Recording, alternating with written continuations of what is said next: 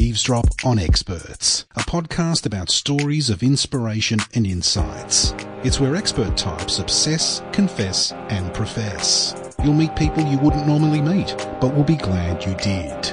I'm Chris Hatzis. Let's eavesdrop on experts and see how these 21st century explorers are changing the world. One lecture, one experiment, one interview at a time.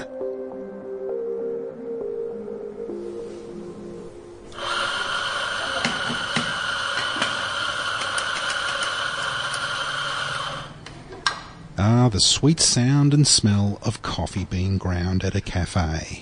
Now, I hate to bring the mood down, but we humans have a bad habit of creating waste and clogging up the planet. For example, experts are trying to help us break the plastic bags habit.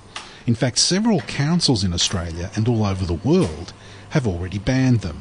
And since we're in a cafe, if you thought your disposable coffee cup was recyclable, think again. There's a reason why we need more keep cup use. Wouter Portinga is a professor of environmental psychology at the Welsh School of Architecture and the School of Psychology at Cardiff University. Professor Portinga is visiting the University of Melbourne to talk plastic bag charges, habit disruption and spillover effects. He describes himself as... I'm an environmental psychologist. What I would like to see is that we just have the same society as we have now, but with far less waste. So to see where we can reduce waste where possible without affecting people, their lifestyle in a very direct way. Steve Grimwade is our reporter today. He's out to explore the terrain where architecture, the environment and psychology collide. He met with Wouter for a coffee, and I've loaned him my Keep Cup especially for the occasion. I'm interested in the idea that there's an intersection between architecture and psychology, but I don't know necessarily what it means at that intersection. Can you describe it further? Well, the idea behind environmental psychology is that the environment matters for who we are and what we do. So if you're looking at a particular building, the way it is built, the way it is designed will determine how we feel, but also how we behave. And was your background, are you an architect by trade? Are you a psychologist? I'm a psychologist by training, but I also did environmental sciences. So I combined psychology with environmental studies. So when people think of environmental psychology, what do they think you do? Are there misconceptions or misapprehensions about what you do? There's always misconceptions when you say that you're doing psychology. So when you say you're a psychologist, they always think you can see what people are thinking, and it's not a kind of psychology that I do. So I'm looking at the role of the environment both ways actually. So how does the environment determine how we feel, how we think, but also what we do, how we behave? How does that impact on the environment?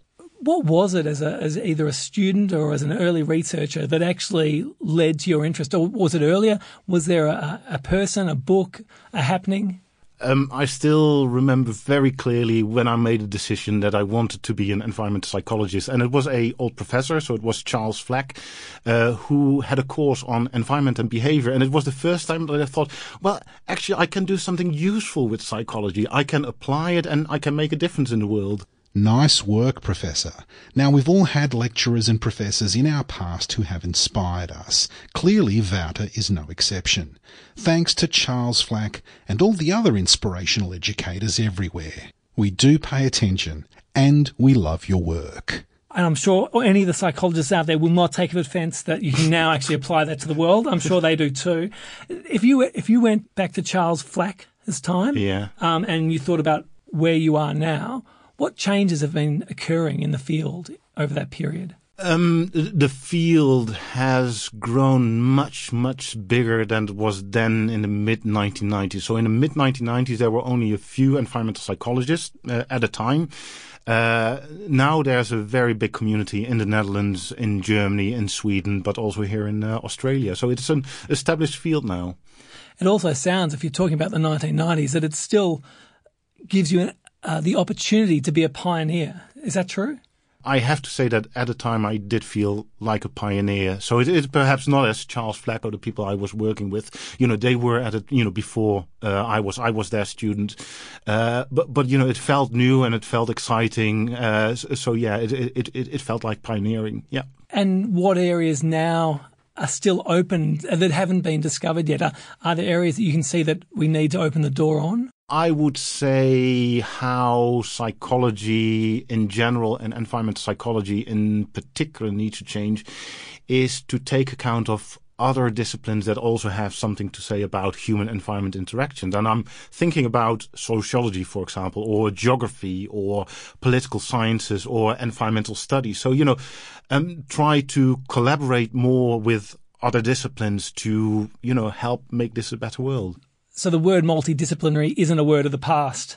It is still necessary. It is still very much the future. So there is multidisciplinary, but interdisciplinary research is still far away. And I think we need to make much more of an effort to achieve that. Let's talk a little bit about your recent research from Wales, England, and across the UK on the success of the introduction of a charge on plastic bags. I mean, those bags previously given to consumers free at retail outlets the world over. Yeah. I guess I'm going to open the door to what did the research tell you?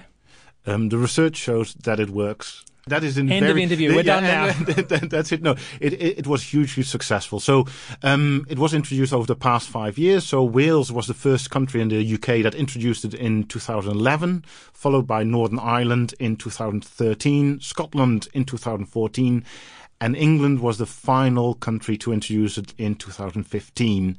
And in all 4 countries, you saw a reduction of plastic bag usage between 70 and 90%. So it's very, very successful. And the extraordinary figures, and I'm going to ask you just a very out there question. Can you actually give me the volume of plastic we're talking about? We're talking about 80 million bags a year in UK supermarkets alone before the charge was introduced. And I think, if I'm correct, that's 70,000 tons a year.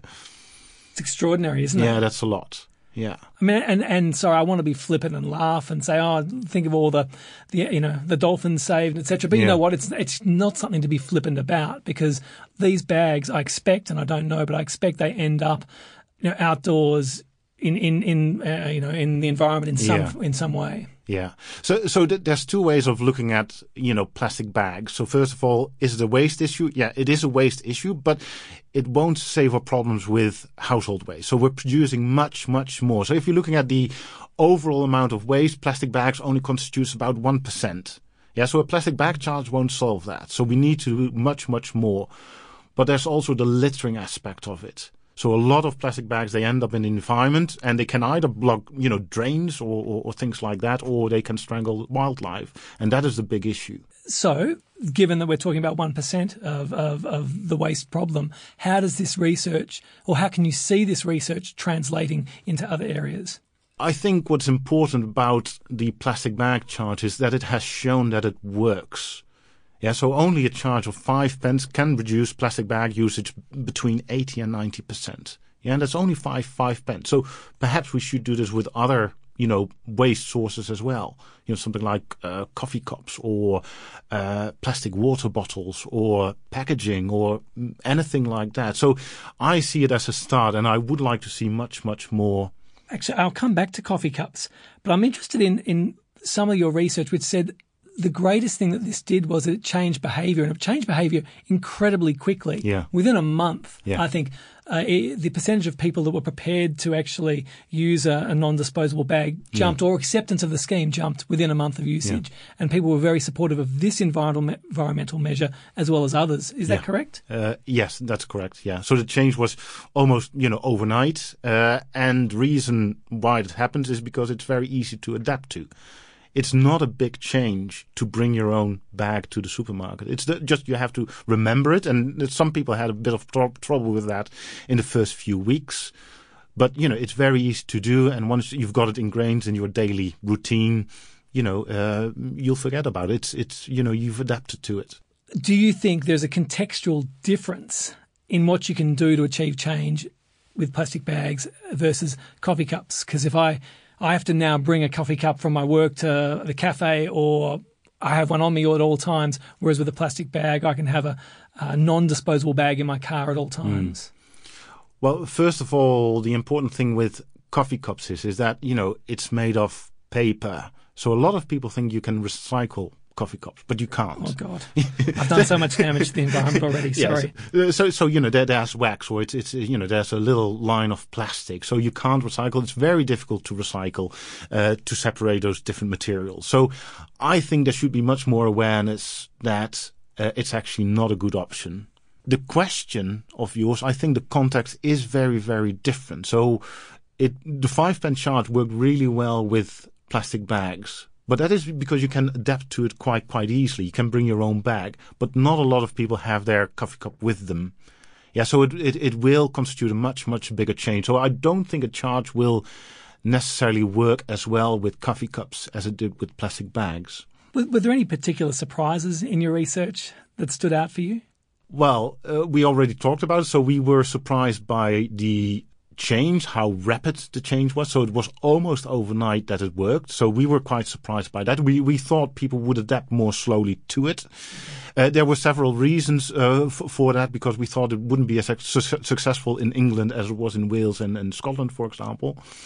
But what we were also pleasantly surprised about, is that the plastic bag charge made people think about waste much more. So it was like a catalyst to think about waste and recycling. Well said, Professor.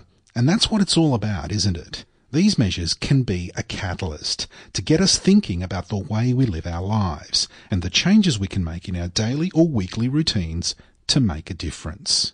Do you think your work and your research is values-driven and or politicised in any way? This research could be politicized as any research on the environment. We try to take a value-free position as possible. So what we wanted to show with this research was whether it works or not, and how does it work. So that was why we set up the research. Yeah, so it wasn't a advocacy research or anything like that. No, we wanted to see whether it worked or not. Can I ask you a question on politics then? Sure. Well, what do you think, in your experience in the UK, what were the barriers to actually putting a charge on plastic bags? Because I guess they are, I foresee them as being political. Yeah. Well, there was surprisingly little opposition to the charge. So when it was introduced in Wales in 2011, a majority was already in favor of the charge, of the general public. So about 50% was in support of the plastic bag charge. It was the same in England when it was introduced in 2015. Also, retailers were quite positive about the charge. So there wasn't a lot of opposition from retailers that were against the charge. So, you both had a public and retailers on the same side. So in that sense, it wasn't that politicized, and it was relatively easy to introduce. Much of your work seems to look into how we change habits. Indeed, you've written previously, research has shown that habits can override the best of our intentions. Yeah. How hard is it to break habits? And how can our environments, or changes to our environment, make it easier to forge new habits? I would say it's both easy and difficult to change habits. So as we've shown with this research, only 5 pence can change a habit of bringing, taking a plastic bag from the till at a supermarket. But other behaviors or other habits, like driving to work in your car, they are much, much difficult to address. But other research has shown that, when you move house, for example, when you disrupt the context in which you perform the behavior, you can break that habit. And that's also what colleagues of mine have shown at Bath University. If you're looking at people, for transport choices, a lot of people, they drive to work. And even if they're, willing to change their behavior, they are stuck in this routine of driving from work. You get up, you get in your car, and you drive to work. So there's a mismatch between, your values and your behavior.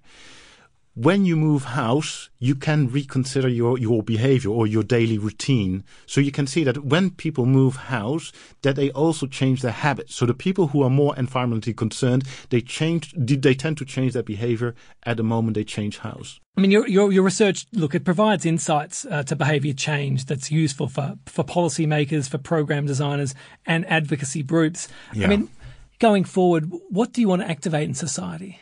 What I can see in society at the moment is that we're producing an awful lot of waste that, in my view, is not necessary.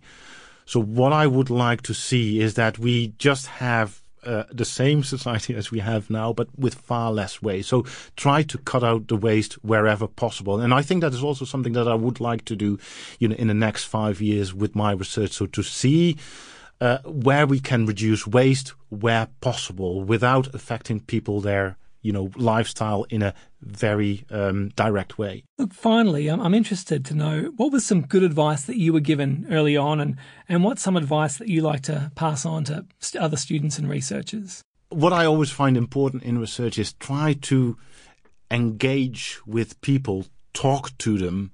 Yeah, don't just do research in the lab, but talk to people. Try to understand people, their day-to-day lives, and find out why people behave in a certain way. So if you talk to people directly, you can often see why people react as they do. Professor Wouter Portinga, it's been a delight to talk to you. Thanks for visiting Australia, and we look forward to seeing the rest of your work in years to come. Well, thanks very much. There goes the professor, saving the world one Hessian bag and a keep cup at a time.